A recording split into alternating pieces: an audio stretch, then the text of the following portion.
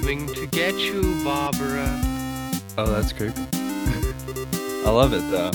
Now me, I not only drink really, I really drink. We are Buzz on Movies. Welcome once again, ladies and gentlemen, to Buzzed on Movies. I'm Teddy. And I'm Matt. Ooh. And we're here this week to bring you the final of the Neville Dean Taylor filmography, Ghost Rider: Spirit of Vengeance.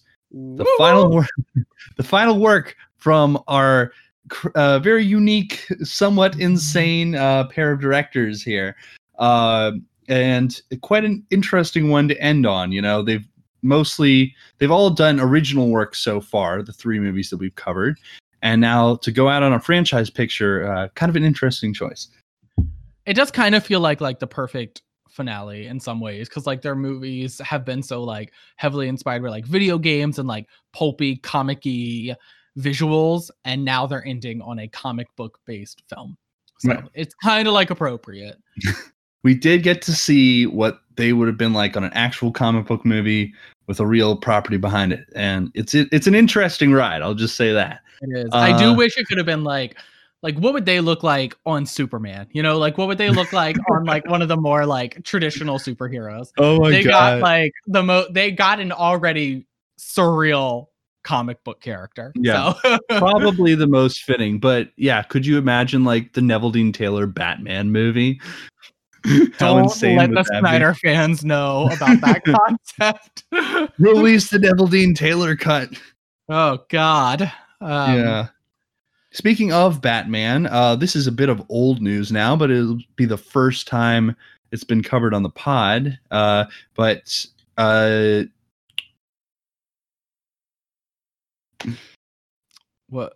his name? God damn it. Michael Keaton? Are you talking about Michael Keaton? No. Are you talking about Robert Pattinson? Are you talking about Ben Affleck? Are you talking about God damn it. Hold up. All right. Start over. It's the first time we've mentioned it on the pod, but it happened a little while ago. But Joel Schumacher has passed away. We wanted to. Matt, I find it really offensive that you would laugh at that. Like, no, I mean, geez, man, the man is in his grave, dude. Okay, that's not. That's not what I'm. If you cut this so it sounds like I'm laughing at that, I'm gonna be so mad. Instead, I named like all of these Batman actors, and it turns out you were just referring to Joel Schumacher, and that's what we're like that's his like claim to fame. The Batman movies, Joel Schumacher. Okay, all right. I was getting into it. Joel Schumacher, who made perhaps one of the most controversial Batman movies of all time, Batman and Robin. Also much more well known for making films such as Lost Boys and Chariots of Fire. Wait, St. Elmo's Fire? Which one was it? Fire. St. Elmo's Fire. Yes. So he's made a lot of other great films, but unfortunately, he has been known for Batman and Robin, which is not as bad as some people say it is. Okay, first of all, yes, it is. But second of all, it's really, really entertaining, even if it's as bad exactly. as people say it is. In that sense is what I'm talking about. It's not. Yeah. It's an entertaining kind of bad movie. It's campy. It's silly. Absolutely, it's fucking awesome. It's a blast to watch, and anybody who tells you otherwise is crazy. Joel Schumacher is a legend. He's one of the most prominent openly gay directors who has ever like graced our big screens. Yeah. And yes, rest in peace. And it was devastating to see, to learn that he had passed, but he left behind an awesome body of work that is totally worth checking out if you have not really dug into his work, because a lot of it is fun. A lot of it is gay, even when it couldn't be openly gay. So it's just like a good time. Even Boys. Batman and Robin is super gay. It is super gay. And I think elements of that are perhaps why it was not treated as kindly by the fan base. Absolutely. Yes, absolutely. That's a huge, the very gay overtones of that movie. You have like Uma Thurman doing the campiest things she could have possibly done. Batman and Robin have bat nipples. Like, there's a shot where it just shows like their asses suiting up. Like, there's so many spandex clad asses in this movie. Yeah. I will say Alicia Silverstone gets it too, so it's not all gay, but there's more focus. So like Certainly. there's also a lot to not like about that movie, and maybe someday we'll actually talk about it, so I won't go into it. But like it's a very gay, very fun Batman movie. It did unfortunately sink a Batman franchise, but you know, that's life. Sometimes you sink a franchise. Speaking of sinking a franchise, well, I just want to mention again that we're going to be talking about Ghost Rider: Spirit of Vengeance tonight. More importantly, we're going to be talking about the pre-MCU Marvel Studios project. Yes, which makes this a very interesting film to discuss indeed, given what has come out of Marvel since then. But before we get into that, is there anything that you've been watching recently you wanted to make mention of? So in terms of like new things, let's be real, no. Although that's not totally true. I did watch, if you haven't seen it, Da 5 Bloods. I did watch that. Ooh, I've been meaning to check that out. It's really fucking good. Totally encourage everybody to watch it. New Spike Lee joint. It's on New Spike Lee movie. It's on Netflix. It's there. It's really good. Worth seeing. It's like it just feels like I mean, I'm not the first to say it, but it does feel like one of like, it is like, you know, not the quintessential Spike Lee movie now, because everybody knows what like the quintessential Spike Lee movies are, but it does feel extremely important, timely right now, and does feel like maybe this is like what Spike Lee's like this is like the big Spike Lee movie of like our generation, you know? Cool. Yeah. It's really good. I really enjoyed it. Everybody should watch it. That's really the only new movie I've seen lately. Otherwise, I've been going back and like catching up on things that I've like missed over like even just like the long term. Like I finally watched the entire Resident Evil franchise, which I had never seen all of. I'd only seen the first one before. That was really fun. It's not a great franchise, but I actually had an absolute blast watching it. There was like never a dull moment. I was like, I don't know what's happening. I don't know why Ian Glenn is involved in all of these movies. And I, you know, like Ali Larter's here, which is always like, oh, so we're in the mid 2000s. We're doing an Ali Larter thing. That's when Ali Larter existed. Yes. I sort of been doing like a video game adaptation journey. I watched Doom. I recently watched Lara Croft Tomb Raider and Lara Croft Tomb Raider Cradle of Life. Okay. So I'm sort of doing... You're going to watch House of the Dead next, of course. Well, I've seen that before. So, you know, I don't really need to do that. But you never know. I might go back and do that. But it's been like fun to catch up on some of these like old, really weird... Oh, I did watch You Should Have Left. That's another new movie that I've seen. And another one I've been meaning to check out.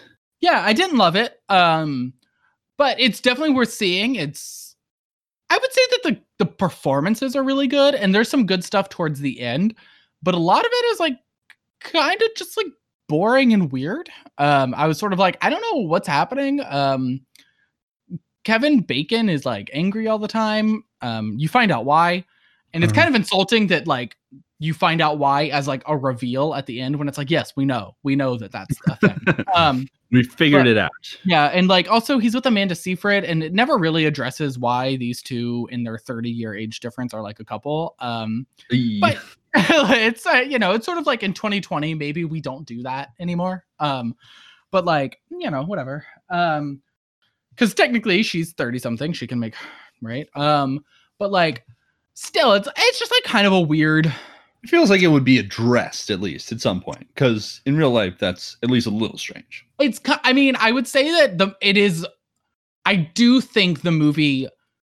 I think it's intentional that there is that age gap. I don't think the movie is like putting it there and thinking that that's normal.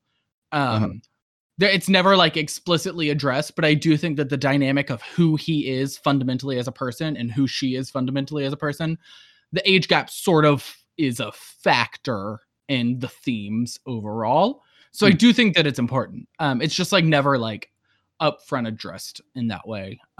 Interesting. And so I guess to me, it's just the movie is sort of about like, it's sort of like about the inescapability of the past and fame and like family breakdown. And it's sort of like, these are like very common haunted house horror trends or themes. And it's sort of like, if you're going to do this, you probably need to do something like kind of new with it at this point. and it definitely was not doing something kind of new with those themes. Alas. So it was sort of like, okay, well, ultimately, like we've seen this exact horror movie before, so that's fine. But so I guess like it just wasn't great. But it was a fun. I watched it at like 8 a.m. one day. That was fine. So Good way to kick off the day.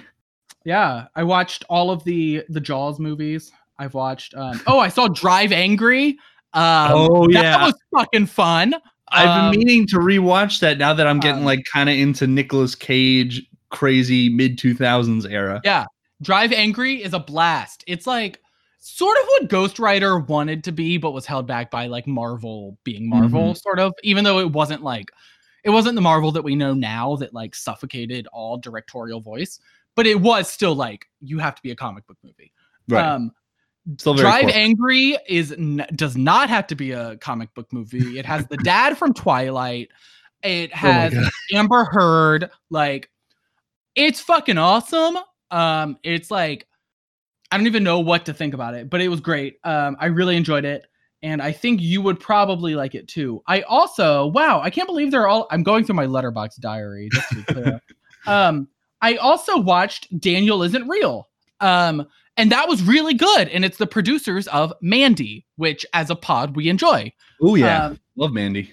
And when you're watching it about halfway through, you realize it's the producers of Mandy. Oh boy. It really is like. Do they give you the title card halfway through like they did with Mandy? No, not like that. But it is like, I mean, it's weird in the first half of the movie too. It's definitely a weird movie, but it's sort of like normal weird, like the sort of weird that you saw in like the first thing that comes to mind is It Comes at Night, which is like a weird movie, but it's sort of like typical indie horror weird. Right. It's like that's what Daniel Isn't Real feels like for a while, and then about it's like half, maybe a little more than halfway through the movie, it's suddenly like, oh, so this is fucking weird, and we're doing body horror, and we're just like, turn. Yeah, and that's when you know it's a Mandy produced film. It's not the same director, I don't think, because the director is what's his name, but Panos Cosmatos. Yes, but it is the director of the movie Holidays. If you saw that anthology horror film, I don't know that I have, but I'm definitely familiar with it. Yeah, and it's really good. I really liked it. There are some people who have liked it less. I think it's getting some mixed thoughts. It is definitely a take on like mental illness and toxic masculinity. Fun theme. That's like definitely a big theme of it. It does star Patrick Schwarzenegger doing his best Christian Bale in American Psycho. And Patty Schwartz. Yeah, I actually really like him in it. It turns out he's one of the more controversial aspects. Some people think he doesn't have a lot of screen presence. I don't know that we watched the same movie. I was like, wow, he's like dressing like that and talking like that. Like he's doing it. He's really like, he's really doing his best American Psycho. Like it's very, very American Psycho. And Miles Robbins is in it, which I had never really seen in anything before, but he's Susan Sarandon's son, and Tim Robbins' son. I didn't know that they had I don't know. I just don't know like actors' personal lives, but it turns out that they had a child together. And so that's news to me. And he did turn out to be in Halloween in 2018, but I didn't know that at the time. So I think he's the main girl's boyfriend in that movie, probably, if I had to guess. You got to update the fans on how many times have you watched Rock of Ages at this point? So more. I've definitely watched it. Let's see if I can get an exact count on how many times I watched it. So it's actually not that bad. I've only watched it 14 times so far. And that's total. And like 10 of those times came in the first 2 weeks. So like we're down to like basically once a week right now. And I think I think we're gonna sort of like level it out that way. It's sort of like this thing that the last few weeks I've done on Sunday nights. I've been like, I want to end my weekend with Rock of Ages. And so like that's sort of like a thing that I keep doing, and I think that's probably going to keep happening. We do have a long weekend coming up from work for me, so I will probably watch it more than once this weekend. Great. But in general, we're not once a week. It is still definitely affecting every aspect of like my life and my lifestyle. I'm still like, that's the only kind of music I'm listening to. I have multiple denim vests right now, and I bought some denim vests that are like, listen, Okay, I didn't know this part. yeah, it was like I already had one, and then I was like, that's like a light colored vest, and so I bought like a dark blue vest, and I was like, I need a black denim vest, and so I bought a black denim vest. So like I'm like really, it's like it's definitely changing who I am fundamentally as a person, but But I'm not watching the movie so much anymore. It's like you've internalized the movie at this point. You just got it like running in your head all the time. oh yeah, sometimes I definitely just listen to the soundtrack. Oh, I'm that sure. does happen. So that definitely happens a lot, and that's the movie and the Broadway show. But that's okay. I think it's really helpful to me right now. All right. You do what you gotta do. You know. Do what you gotta do. What about you? What have you been watching? I just talked for a while. Well, I haven't really been watching too much that's new. I've definitely been rewatching a lot of stuff. We watched the Back to the Future movies recently because Lauren did not see those. Not to interrupt, but I watched See You Yesterday today, which is very heavily influenced by Back to the Future. Produced by Spike Lee, also. Great. Yeah. They as always hold up really well. They're very entertaining, flow really well, just a lot of fun. Really good stuff. Very good. And to get to something that's like almost totally out of the mission of this pod, last night I watched Singing in the Rain, which classic, always one of my favorites, and just such a joy to watch. Very few down moments, just lots of fun the whole time. But yeah, something that's a little more pod relevant that I have done that was a rewatch was I watched the Collector series. Yes, you've mentioned that. Starting with the film The Collector, which I remember not really liking that much, so I'm not sure why I ever watched the sequel. But and watching it again, I was like, okay, yeah, like it's kind of a standard home invasion film with like a few twists because the Collector, like he sets all these traps in people's own homes, which seems like really impractical. Like he somehow breaks in and sets up all these traps really quickly.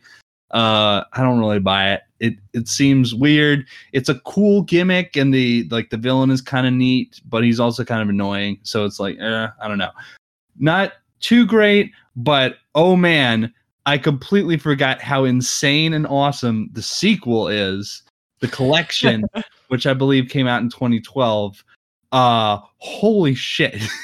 The movie is so much fun because first of all, the Collector sets up this crazy thing where he has like an underground nightclub or something that I assume he set up, or he set up a big trap in somebody else's underground nightclub.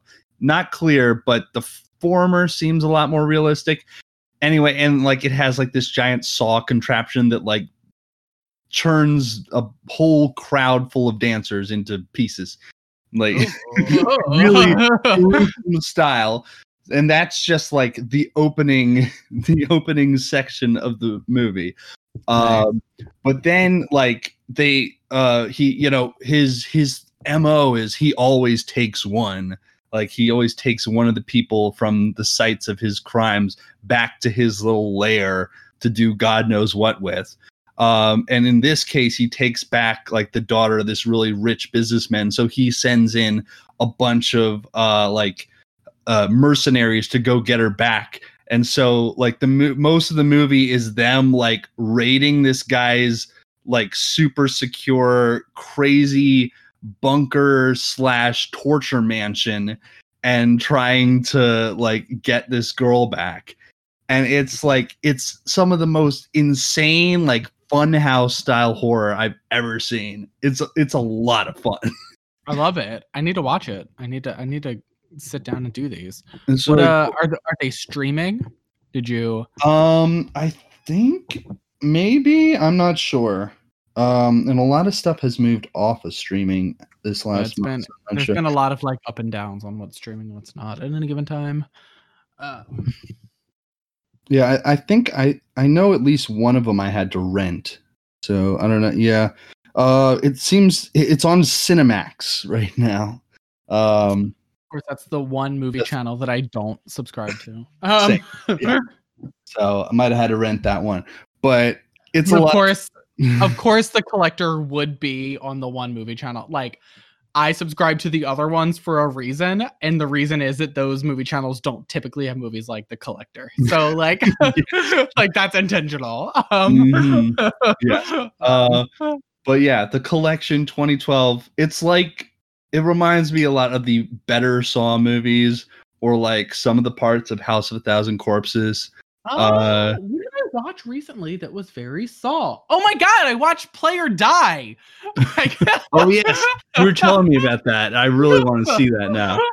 Play or Die is like Escape Room mixed with Saw mixed with Stay Alive. Good stuff. And it's like none of that is as good as you think it's gonna be, but it was really fun. You saw some videos of it. Yeah, it's something else. That was definitely like a silly fun. The killer's main weapon is a screwdriver. I was like, okay, that's a choice. It takes place in Manchester, but nobody has a Manchester accent, so that was also fun. I was like one of you is British, the rest of you are French. What? Like, and like even the ones like, or I say one of you, but like multiple of them were British. A lot of them were French too, but the ones who were British, they were definitely not from Manchester, and I think I can say this with some authority. And so like, that's just like not like, I was like, that's very funny because they're all like, oh, we're over here in Manchester and we're in this like, I don't even know what building they were in. It was like an old like schoolhouse or something, and I was like, what? It was very reminiscent of Saw for that reason too. It was sort of like, how are they getting away with this? Like, how is this happening? But a question you'll ask during a lot of these ridiculous horror movies, and like, at a certain point you just have to kind of be like, all right, this makes no sense. Well, that's why things like Hostel were like Eastern Europe. That's where we do this sort of thing. Right. And like, sort of like it's lawless over there, right? And it's sort of like, well, have you been to America? I actually think. In The Collection, they sort of make it make sense. It's in like some sort of inner city, and he's in like a really bad part of town, and he owns like an abandoned hotel that he like, it looks really bad on the outside, but it's like all high tech and stuff on the inside. I mean, if he owns it, that's already like, that's believable, because I mean, I completely believe that if somebody like terrible had the money to own like a big hotel and wanted to set up that sort of thing, they could get away with it very easily because fucking America. So like H.H. Holmes kind of thing. Yeah. It could happen. So whatever.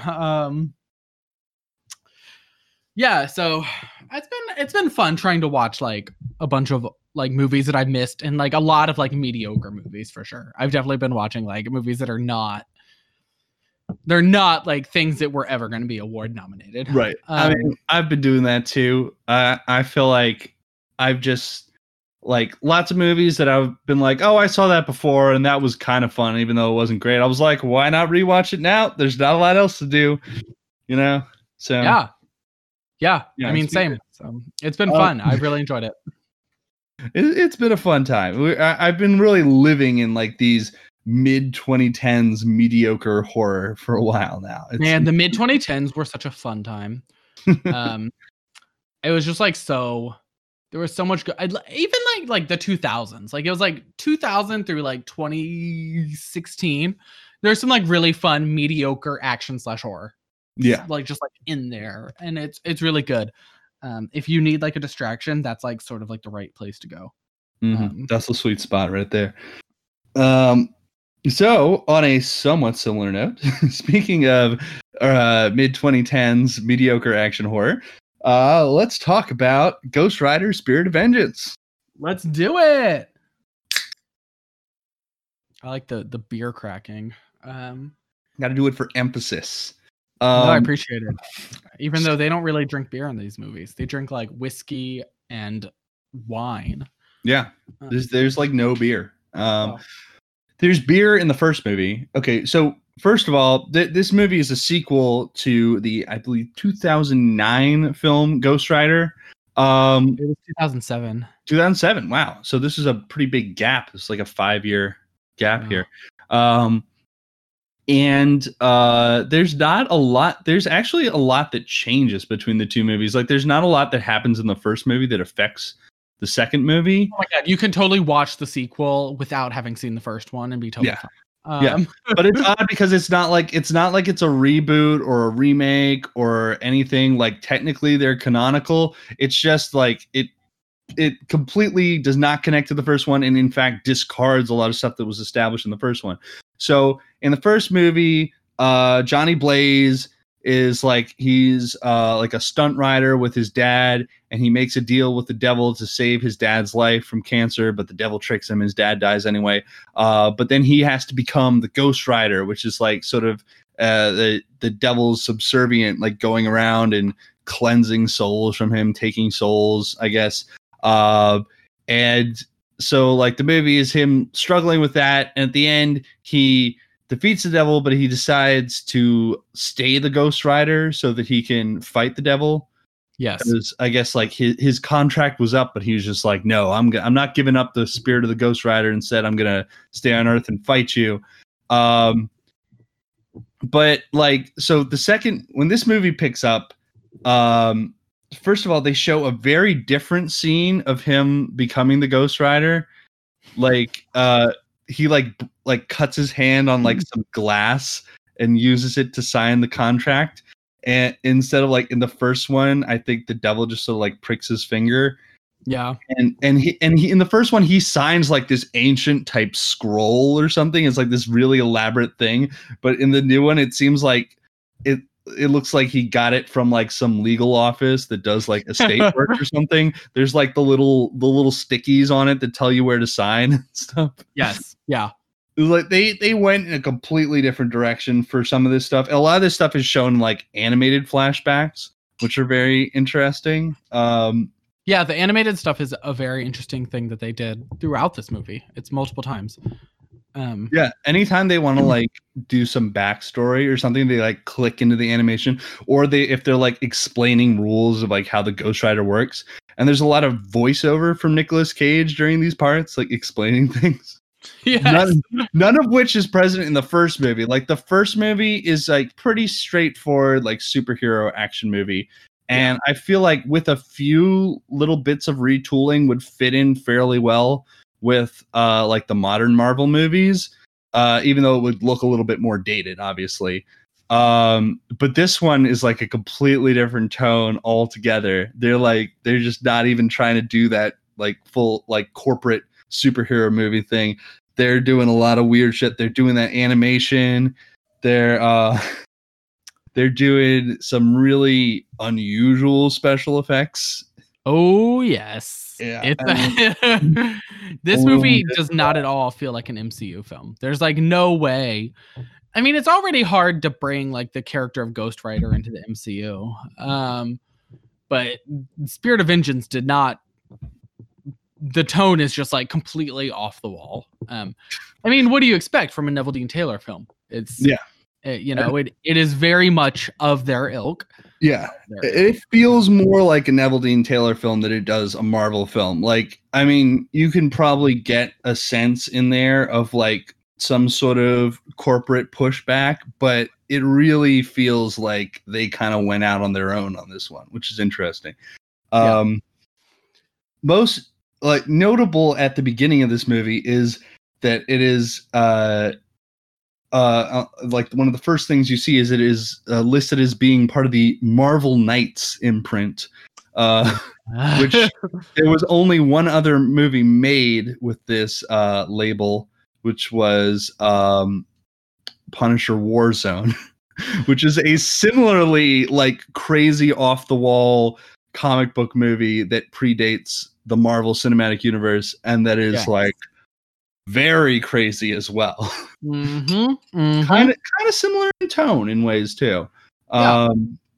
So yeah, very very interesting that they like picked this thing up and like pretty quickly put it down to do the Marvel Cinematic Universe instead. But we've got a couple of interesting films here. The opening scene in this movie also is like absolutely nuts. I wrote down like at the end of the scene, I just wrote down, I have no idea what happened in the opening scene. And that precedes like the whole animated flashback section. But basically what happens is like there's some sort of monk enclave or something. And you get introduced to God, what is his character's name even? Anthony Head? What? Oh yes, well Anthony Stewart Head is in this, aka Giles from Buffy, aka Repo Man from Repo the Genetic Opera.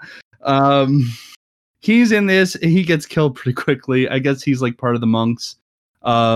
He entrusts Macavity to. Oh, is that okay? Macavity's name is Moreau.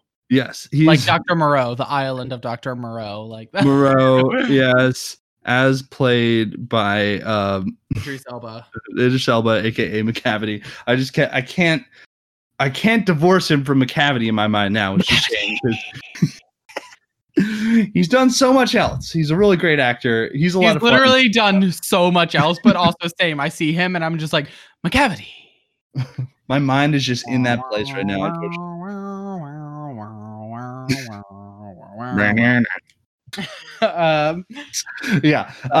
He plays like this alcoholic French monk. Yeah, he's like actually my favorite character. He's a lot of fun. He's really good. He has a lot of cool moments. He's like I like when he chugs a bottle of like 2,000-year-old wine to head into battle. I'm like, yeah. Same. He's entrusted to look after this boy that we're not quite clear of the significance of yet, but he's got like some sort of cosmic power. He's actually Damien from The Omen. He does have some strong Damien vibes, and yes, essentially he is Damien from The Omen. So this rewrites a lot of what was established in the previous movie. Basically, all we have is, the Ghost Rider. The Ghost Rider, played by Nicolas Cage, apparently is in like, as opposed to like in the first movie, he like seems fairly normal for the most part, except for the fact that he's got this Ghost Rider thing going on in the background. But most of the time, he just tries to forget about it. And then at the end of the movie, he's like, "Oh, I'm gonna go fight the devil with this." In the second movie, he's like kind of hiding himself. He's like trying to stay away from society because he has this terrible curse and he doesn't want to do anything about it. So it seems that like there's been like a vast change in like the Ghost Rider's, I don't know, like hunger or powers in the like intervening years, right? Like in the first movie, it was sort of like, I'm done with your contract. I'm going to go do my own thing as the Ghost Rider, which means I'm going to fight you, devil. And then in the intervening years, it became the Ghost Rider is this thing that I still don't control and will eat anyone's soul no matter what I do, and yada, yada, yada. So I'm staying away from everyone. And it was sort of like at the end of the last movie, that was not clear that was like a concern that we were going to have. Yeah. Power sort of changes too. Like in the first movie, he can like see into people's souls and see the bad that they've done and use that to just kind of sort of like destroy them from the inside. But here it's like he's tasked with eating people's souls and he has like a natural hunger to devour them. Right. Like, and he can't control himself all the time. Yeah. It just takes over. And he's like in Ghost Rider mode.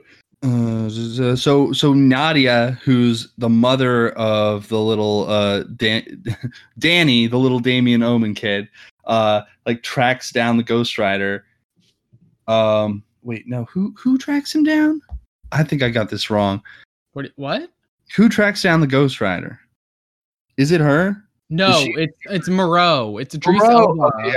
Moreau tracks him down and is like, you have to help me protect this woman and her child, because the devil's coming after him. The devil's coming after him, and also if you do it, I will remove this curse from you. That's the idea. Yes. The Johnny Blaze is offered the chance to get rid of the Ghost Rider. Yeah, and in this and this is a big change, obviously, from the last movie, because as we said in the first one, he wants to be the Ghost Rider. He's like, I'm gonna keep this power so I can fight the devil. Yeah, the he's movie like, doesn't really address why he suddenly wants that to change. It also doesn't address why his girlfriend leaves him. Yeah. Well, like I said, it's one of those things that I don't think there's like 100% continuity between the two. I think like his motivations have just changed. Like he's a different Ghost Rider in this movie than in the last one. But like in the scene where Moreau runs into him, he's like cloistered up in his room and he's like almost afraid of the light. And I'm like, oh my God, this is what it feels like to be in quarantine. Yeah, just very much that. Like, he's a very shabby looking fellow. I'm glad you thought that. I thought, oh, it's Edward Cullen. Yes, of course. That the perfect comparison for everything. Johnny Blaze has been there 1,000 years in that warehouse. No, stop! No. So they're going to try to protect Danny and Nadia from the devil who walks the earth as in the first movie, but the devil takes on a very different form in this one. In the literally, first, it's a different actor. Literally, yes. In the first movie, he was played by Peter Fonda, which was really cool. He did a great job. But he's played by a different actor here, and also like he has different abilities. Like in the first, also, we say a different actor. It's literally Ciaran Hinds. We should say yes, that it's a big name. It's not like yeah. There's a surprising number of like relatively well-known people in this movie. Like obviously Nicolas Cage, like Idris Elba. So Ciaran Hinds. Yeah, kind of surprising the cast in this film. So the devil like walks the earth in this one, like in the first one. But in the first one, he seemed like just like sort of an immortal being who could show up whenever he wanted. In this one, he's like sort of implanted himself into a physical body, and the body like can be hurt just like any other mortal body, and actually like him being in the body sort of drains it of power. Like we see whenever he tries to use one of his powers, it weakens him considerably because the body can't take it. So, and that leads to some very interesting effects later on. But yeah, that's also a big difference here. So the devil and like the mercenaries that he's hired track down the kid and kidnap him from his mother. And they're running off with him. And at some point, the Ghost Rider joins up with Nadia, and so they're like off trying to get the kid. It's kind of confusing the way it all happens. Like they're like in a quarry, and the bad guys are trying to take the kid or something, and then suddenly the Ghost Rider is there. Yeah. He shows up, and like as soon as he shows up, like this is the first we're really seeing of him in Ghost Rider mode. His like you can see the effects are like way cooler than they were in the first movie. Like the first movie, the effects were like pretty good. But when like he was like on the motorcycle and stuff, it looked like this weird like computerized skull with the flames around it. But I feel like the flame effects and the skull effects and everything still hold up pretty well now in this movie. Yeah, they're much better. Yeah, I think so. I think that's right. It's cool. And he has a really crazy fight with some of the henchmen, during which he sucks a couple souls out of people. Yeah, he's like going like full mad. He's just like taking their souls. He's burning people to a crisp with his chains. It's like indiscriminate. He's just like killing people. It's funny is like when he's sucking the souls, like he's just like kind of standing there and not really like anyone could like get in a free hit on him or anything, but everyone's just kind of like standing back like, oh, what is this? What's going on? Yes.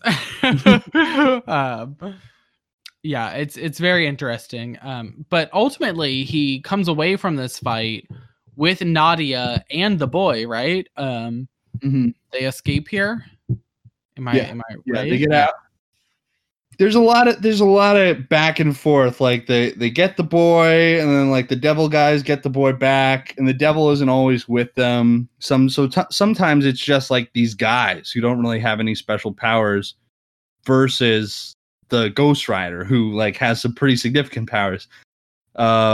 And the devil obviously can't really fight very much because he can't use his powers in his body. So it's sort of an interesting dynamic. There's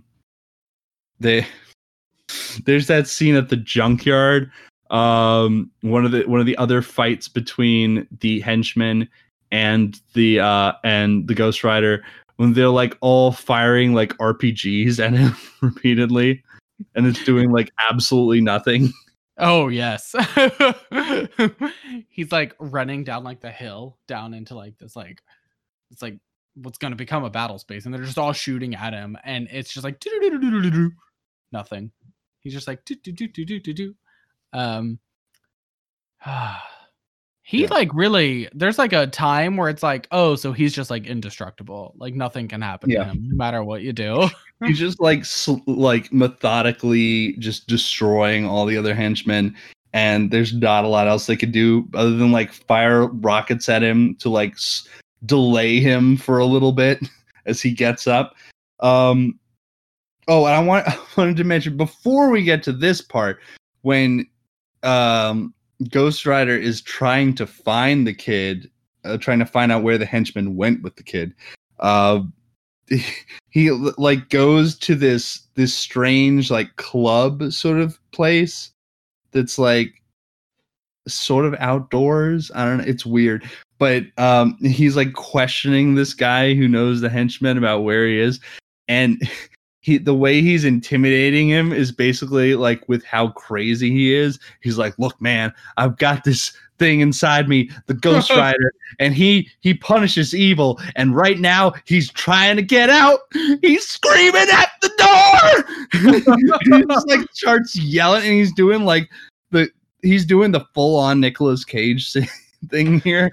Like, we didn't in the first Ghost Rider movie, Nicolas Cage never went like up to 11 like he sometimes does, but he really does it in this movie. Oh, he does. Yeah. It's great. He's nuts. Also, like, he's made to look so much more insane at many moments in this movie.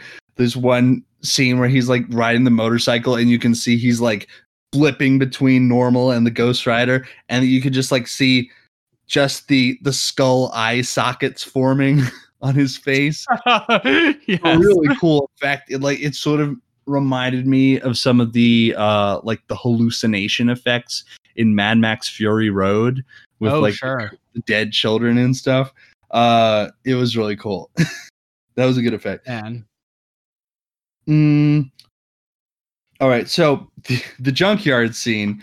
First of all, the guy is like the lead henchman guy is like so hype about these rocket launchers when he buys them like in an exchange at this junkyard, and he's like, oh yeah, these are gonna do great. And like the first one just completely fails to do anything. Like it explodes, and he's like, yeah, that guy's toast. And then he just shows up, and he's like, he looks so sad and defeated. He's like, oh, my rocket launcher didn't get him.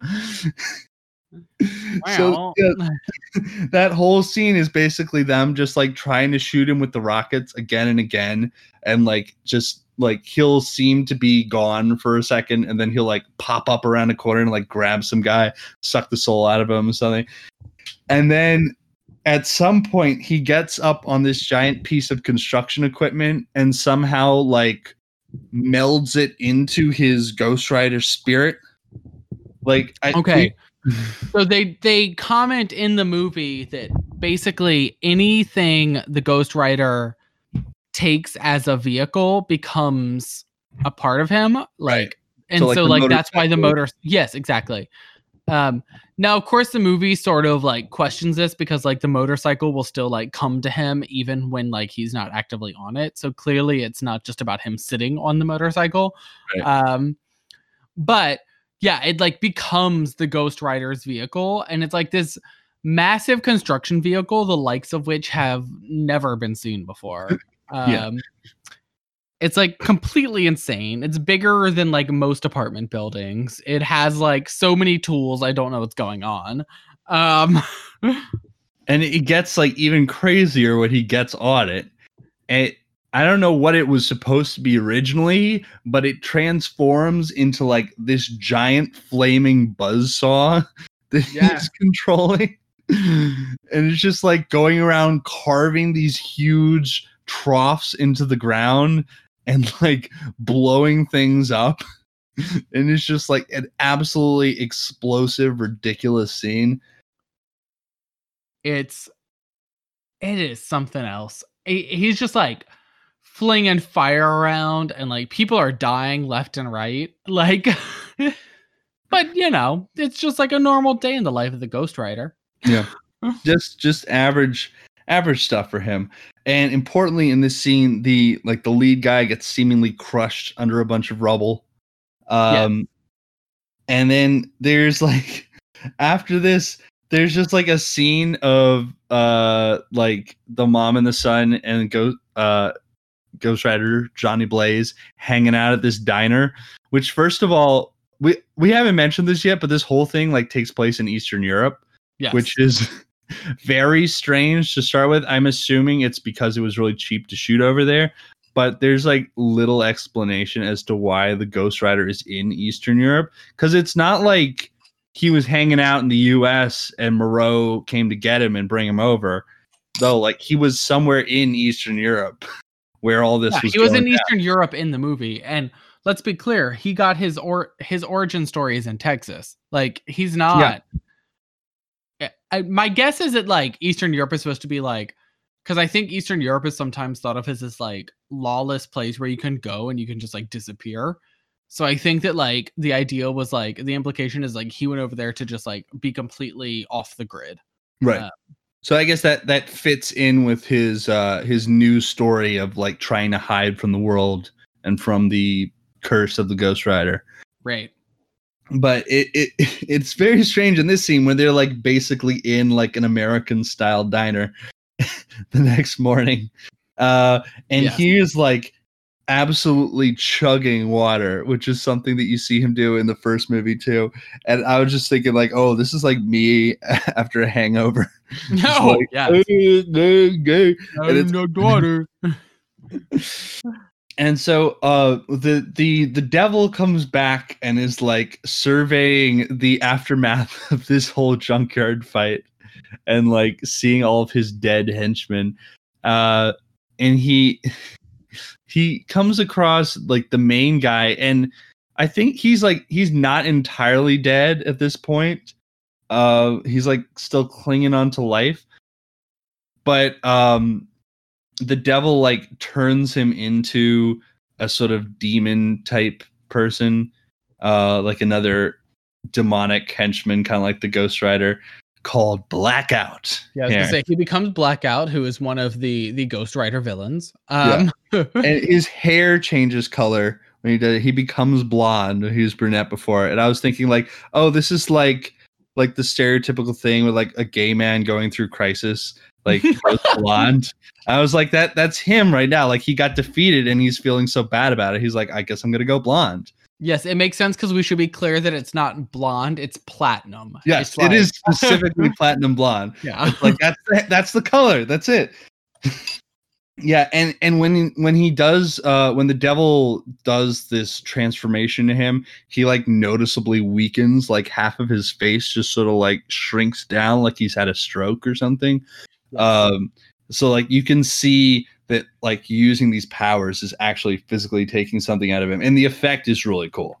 Like that's one of the better effects in the movie. Yeah, I do like that. So Blackout's whole thing is that he can, one, make everything dark. Shocking, it's Blackout. Yeah. But two, he has the power of decay. He can just like touch things and he makes them decay. There's a funny gag on the movie where he's trying it out and he tries it and a Twinkie does not decay. Yeah. He's like holding an apple and it like rots away into dust in his hand, and like a sandwich gets all moldy and stuff, and then the Twinkie just stays normal. He's like, and he eats the Twinkie. Yeah. And Twinkies were, I think he previously is the one who called one of his like crew members out for eating Twinkies because they were gross, and now he's eating Twinkies because they don't decay when he touches them. So that's pretty funny. It's also a funny just like moment, even though like making fun of Twinkies for that sort of thing was like, I feel like very common in like 2011. Yeah. But There was a joke about Twinkies in Zombieland, which came out around the same time. there is a Zombieland Twinkie joke. I know this because Zombieland came out at the peak of my Jesse Eisenberg phase. So we all have a Jesse Eisenberg phase here and there. Man, if you don't, then I don't know what's wrong with you. I fucking still love The Social Network, man. Yeah, that's neither here nor there. There's a really quick scene I wanted to mention where Ghost Rider and the kid are like they're driving around somewhere. I guess they're driving to get to like Moreau and the weird cult that he's hanging out with that we're gonna get to. They're driving around and the kid asks the Ghost Rider what happens if he needs to pee while he's the Ghost Rider. Actually, Moreau has shown up at this point. That's that point where like Moreau was coming to like motorcycle with them. So Moreau is already there, and they're all going to see the cult. Okay, but anyway, so yeah, he asks him like, well, "What happens if you need to pee?" Where he's like, "Oh, it's just like having a flamethrower or something." Yes. And they do a cutaway just to show the Ghost Rider pissing fire. And I'm like, they literally just worked in this bit of dialogue and everything because they had nowhere to put this shot of the Ghost Rider peeing fire. But they knew they had to show it. They knew they had to show that shot. It was I respect that. A very Neville Dean Taylor moment. It was. I really enjoy that moment. Honestly, the only thing that was missing from this was like a key musical moment. Like there was no "Keep on Loving You," you know? Right. Yes, that would have been the like another one of their hallmarks there. Yeah, I can't think of any major song moments in this movie. The music is not remarkable in this one. I can't really think of anything that stands out.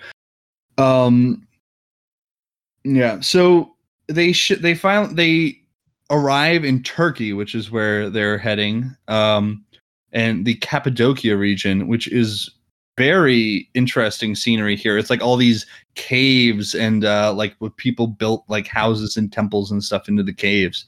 Right. It's very cool and it looks really good in this movie. Great setting. One of the better parts scenery wise for this, because otherwise like a lot of the scenery is kind of bleak and bland because they're like in the middle of like nowhere, Eastern Europe. Yeah. Whereas the first, it's just like gray skies and like brown tan walls. Like the first movie was like in the American Southwest, so there's like canyons and deserts and stuff. It's all very beautiful. This one, the highlight was definitely the Cappadocia part.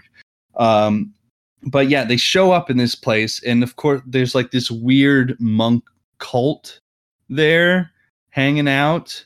That's like, I guess, like they're supposed to protect the earth or something. It's unclear. Very unclear. Yeah. What their actual purpose is. Their leader is bald and like has tattoos all over his face and stuff. Sure, it's pretty kooky. And so they're gonna protect the boy, presumably. So they show up there, and McCavity is just like, I'm not gonna call him by his actual name. I'm just gonna say he's McCavity.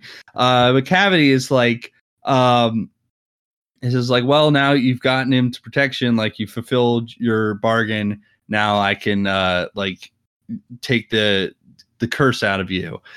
And they have like this very heart-to-heart conversation and everything, and like they're apparently like the one thing the monks do with the outside world is like they make wine, and so they have like this very old, very nice wine there, and of course Moreau, being a big fan of the sauce, is like drinking all the expensive wine and sharing it with the Ghost Rider. Oh, by the way, the Ghost Rider drinks in this movie, which he does not do in the first movie. He's like, he pointedly does not drink in the first movie, but in this one, he very much is fine with it.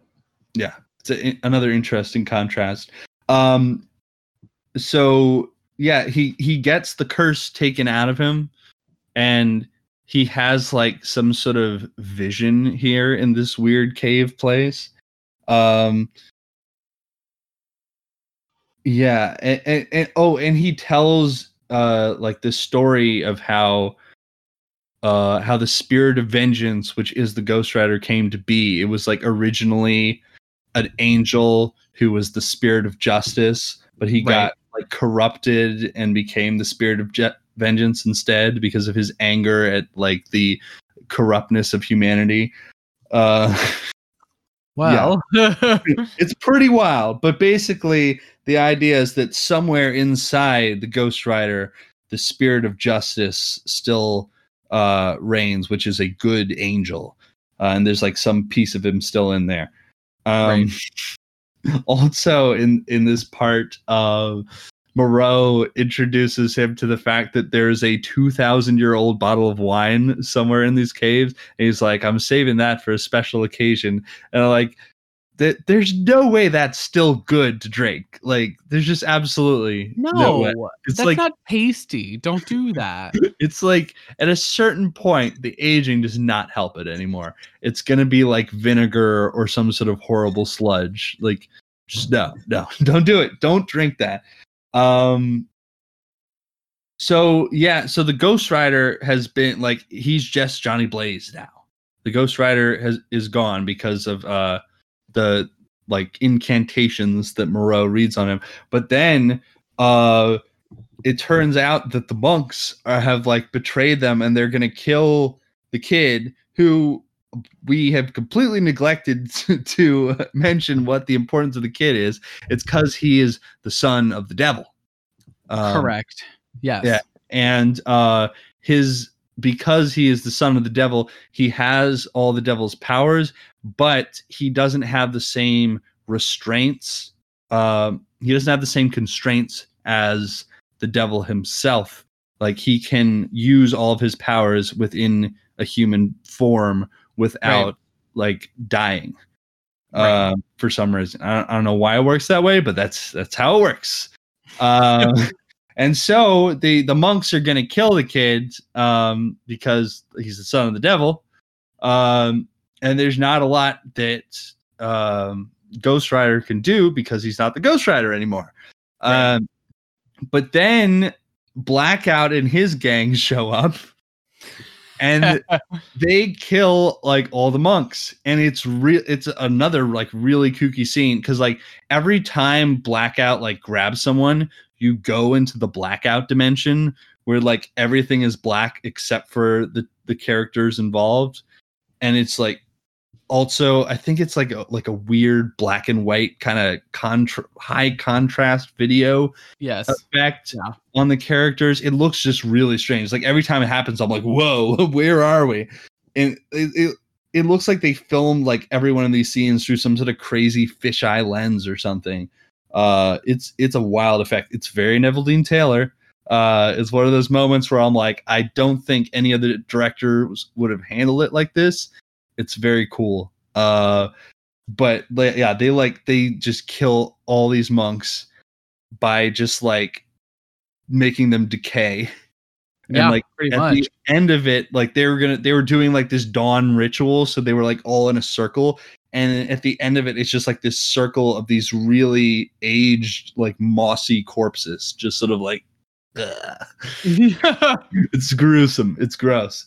It's very fun though. Here I wrote down that this sequel is the Evil Dead 2 of Ghost Riders. I don't know exactly what that means. I think I'm referring to the fact that it does not really follow the first one in terms of being a sequel. It's more like, hey, let's make a similar movie with like way crazier effects, which is kind of what this is. Yeah, that's pretty much it. I also wrote, the movie suddenly becomes Uncharted 3. Uncharted 3! Which I believe is a reference to them being in caves and like jumping around to get up places. It's because, okay, I know why it is. It's because, so after this, Blackout takes the boy to like this crazy ritual space, which is in like an old Colosseum, not a Colosseum, like an old amphitheater from like Roman times or something. Sure, yeah. And they have like all these like very powerful, like rich people showing up to this ritual, which is really interesting. It's like the idea that there's like all these demonic rich people who are going to show up to take part in this ritual. It's kind of like Eyes Wide Shut. Like it's kind of a little bit of what's Martyrs. Movie Yeah. Martyrs. It reminded me of that. But it also reminded me of Uncharted 3 because it's like in the meantime, Moreau and the Ghost Rider who is not the Ghost Rider. I have to call him Johnny Blaze here. Moreau and Johnny Blaze are like sneaking in to try to like infiltrate this and like kill all these ritual people, which felt like a similar scene from Uncharted 3 where they're like skulking around an old temple. Anyway, here's where they drink the 2,000-year-old bottle of wine before they're going into battle. God. And Moreau is like, "Oh, it's not that bad." and Johnny Blaze is like, "Yeah, you could probably put this on a salad or something." So it's like it's not wine anymore, but Moreau is just like, I don't give a fuck. He's just gonna drink it anyway. And he like throws the bottle of wine at one of the henchmen as he's going in for the attack. I wrote down McCavity is like a French Bugs Bunny here, because he's very similar to that. He like as he goes in for the attack, he's very pranky. He's like throwing the wine bottle at people. He's sneaking around and killing them. And then he like takes out a gun and he's shooting a bunch of the people in the crowd. Yeah. And I wrote down, can a priest just normally shoot a bunch of people? It's like, yes, these are bad people clearly, but at the same time, you are a priest. Are you supposed to just be shooting? Like just going on a killing spree here? I don't know. Yikes. It's not great. Anyway, this ritual, it's supposed to be like activating the powers of the sun, and he, like, we've seen that he has some powers earlier, like mostly powers of influence. He can sort of like influence people to do stuff, and like his blood is like really powerful. Like if he ever gets like a slight cut, like the demonic entities are alerted to his presence. But here he's going to gain like the full powers of Satan himself, or Mephistopheles, as he's always referred to in these movies. But so they're doing the ritual, and I guess they complete it, and they've captured Johnny Blaze.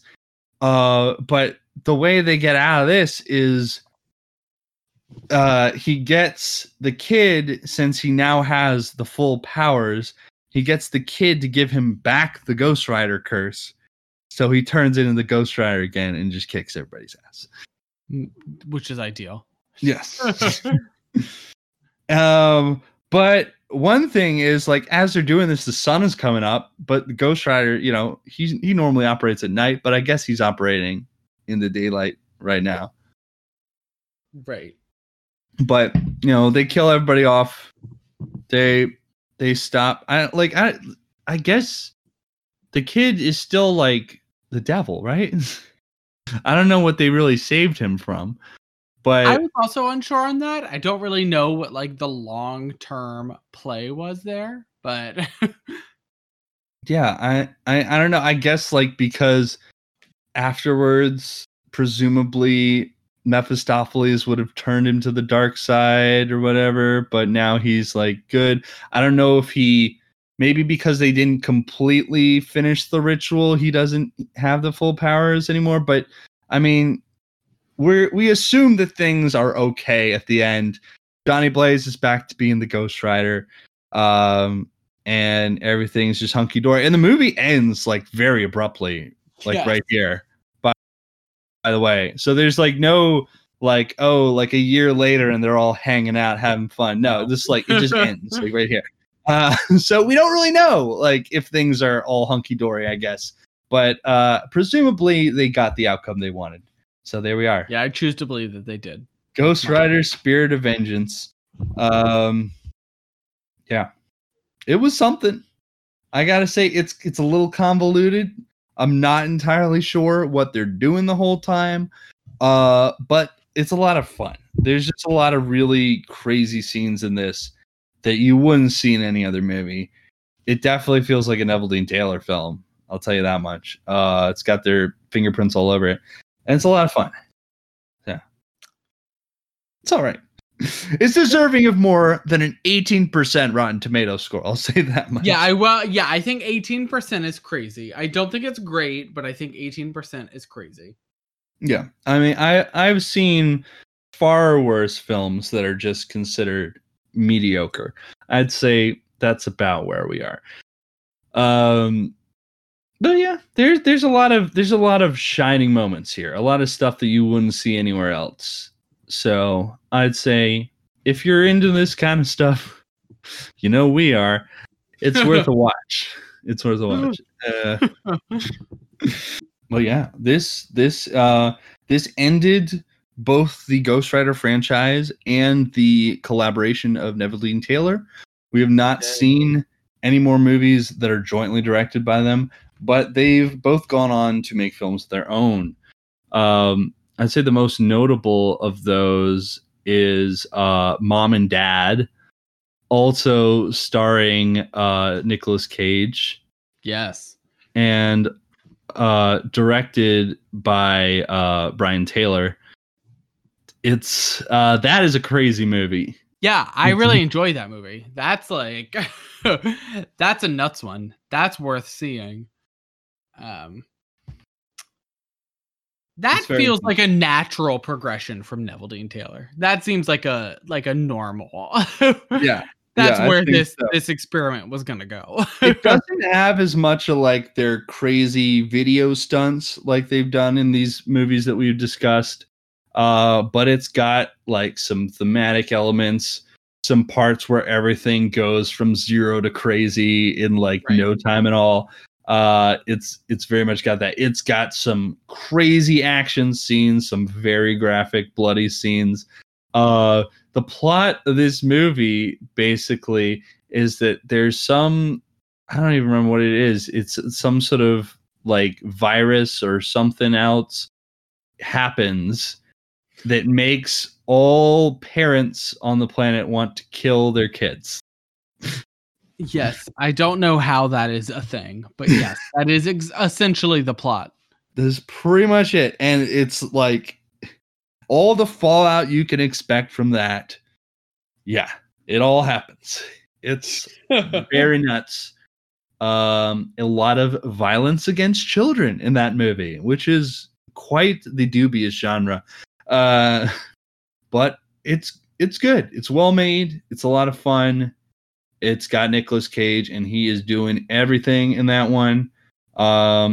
Came out around the same time as Mandy, too, so it was during that little mini Nicolas Cage renaissance. It's a cool movie. I have not seen the Vatican Tapes by Mark Neveldine, which I'd say is the most notable thing he's done since then. Actually, the only film that he's directed since then. So, I don't know. I can't speak to it, but I'm interested in checking it out. It's a horror movie, which, if you ever wanted to know what one of the Neville Dean Taylor horror movies might look like, that would be the one. That's your chance. Yeah. So, I might check that out. But yeah, that ends our coverage of Neville Dean Taylor. Ooh. I'm not going to put them on the level of auteurs or anything. Like they're very. They're clearly up there with Hitchcock. I don't know what you're talking about. Finest filmmakers of a generation. They're very interesting though, and they have their own style. You always know when you're watching one of their movies, and I think there's a lot to be said for that. And they're extremely talented. And you can tell that. So. I don't know. I find them to be very fun, and I would definitely welcome any more collaborations between the two of them. there was some rumors of a Crank 3 at some point. They're definitely not anything that's confirmed, but that would be very interesting. I don't know where they would go from what happened at the end of Crank 2, but I'm eager to see it. I think Crank 3 is even more violent somehow, possibly more racist. And oh no. and That would be very hard to do. heavily features some other REO Speedwagon song. Has to. You know, so I think it'd be really good. Minus the, bad things. The bad stuff. The bad stuff. The third one has to feature Can't Fight This Feeling. And It does have to feature Can't Fight This Feeling, because that just makes me think of Glee right now. So I would love another thought process for that. Recontextualization of that song. Yeah, that'd be nice. And I can't fight this feeling anymore. I mean, it does. That song does feature in Rock of Ages, but of course it does. it's the gay couple song too. Oh, very nice. Yeah. And I can't fight this feeling anymore. I can't fight this feeling. Yeah. So, with Neville Dean Taylor done, what are we gonna do next? What are we gonna do next? I don't know. We might. I was thinking about talking about Lost Boys, maybe. I would love to do a Lost Boys. We could do Lost Boys. That's one potential. Also, there is a new Candyman movie coming out. We could talk about the original Candyman. Yes, we could do. I was gonna say we can't talk about the new Candyman yet, but yeah. Yes, we could totally talk about. We could do. There are 3 Candyman movies to date, I think. Oh, I've only seen the first one, so I don't know. Same. I would have to watch the sequels, but I've heard the sequels are actually kind of interesting, especially in terms of like Black identity and stuff like that. So like in terms of how the movie handles race, I've heard that the sequels are actually pretty interesting. Interesting. I know the first one was very very like on those themes. So yeah, I could imagine that. I mean, sure, I think the character is inherently on those themes. I think, right. But like I think the sequels actually sort of depict some of Candyman's actual like I think the sequels actually depict some, and this is all coming from, I've watched the documentary Horror Noir, if you haven't seen it. Yeah. And I think that the sequels actually depict some of like what actually happens to that character before he's dead and becomes the like vengeful ghost that he becomes. So I think that that's why it's like they very directly tackle some of those themes in a different way. So yeah, I think that Candyman is definitely an interesting route to go. Yeah. So, I love Candyman. I love the first Candyman. Yes, I'm a big fan. It's cool. Film. I'm very excited by this. Like, so I think it's a sequel. It's supposed to be like a direct sequel to the first one. So kind of like what we got with Halloween 2018. I'm gonna say it's one of those movies where it's like it's being billed as a sequel, a reimagining, it's being billed as everything that it could possibly be billed as. The big thing is that I think it's just going to be a success. I think everybody wants to see this movie. It's going to be great. Like the trailers look amazing. Yeah, it looks really fucking good. I'm very excited for that. So yeah, that might be something we talk about. I definitely think we should talk about some horror next week because, as much as I don't know about the people listening, but we always come back to horror, and it's been a little while since we did some horror. That is always what we come back to. Yeah, I think. I mean, we'll come back with some horror probably. Let's not commit to anything. All right, so that would be my vote, is not to commit just yet. All right. So we're hinting that we're going to go in a horror direction, and we'll let you see what comes out of that. Who knows what it'll be? There's so much horror out there. Just so much. Well, I think that about wraps us up for this week. this week, this month. I know it's been a while since we got back to you. This is what, season 5? This is season 5, right? We started season 5 now. Yes, we've had some motivation difficulties and also some equipment difficulties, which have both been a factor. But we're here again. We're trying to keep it a little more regular. We'll see where that goes.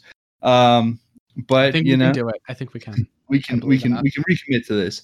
And as always, you can find us on all your favorite podcasting platforms. Find us, give us a review, and subscribe to us. We're also on social media. We're at Buzzed on Movies on Twitter, and you can reach us by email, buzzedonmovies@gmail.com. And until next week, we'll see you at the movies. We definitely won't see at the movies. We won't see you at the movies because the theaters are delaying their openings again. That's shocking because people are dying. So we won't see you at the movies. So instead, we'll leave you with this: don't believe their lies. I was gonna say wear a mask, you jellicle fucks, but do that too. Please fucking just wear a mask. That's all I ask. I want this to end. If you just wear a mask, we might be getting back to some normalcy. Just wear the fucking mask. It's not hard.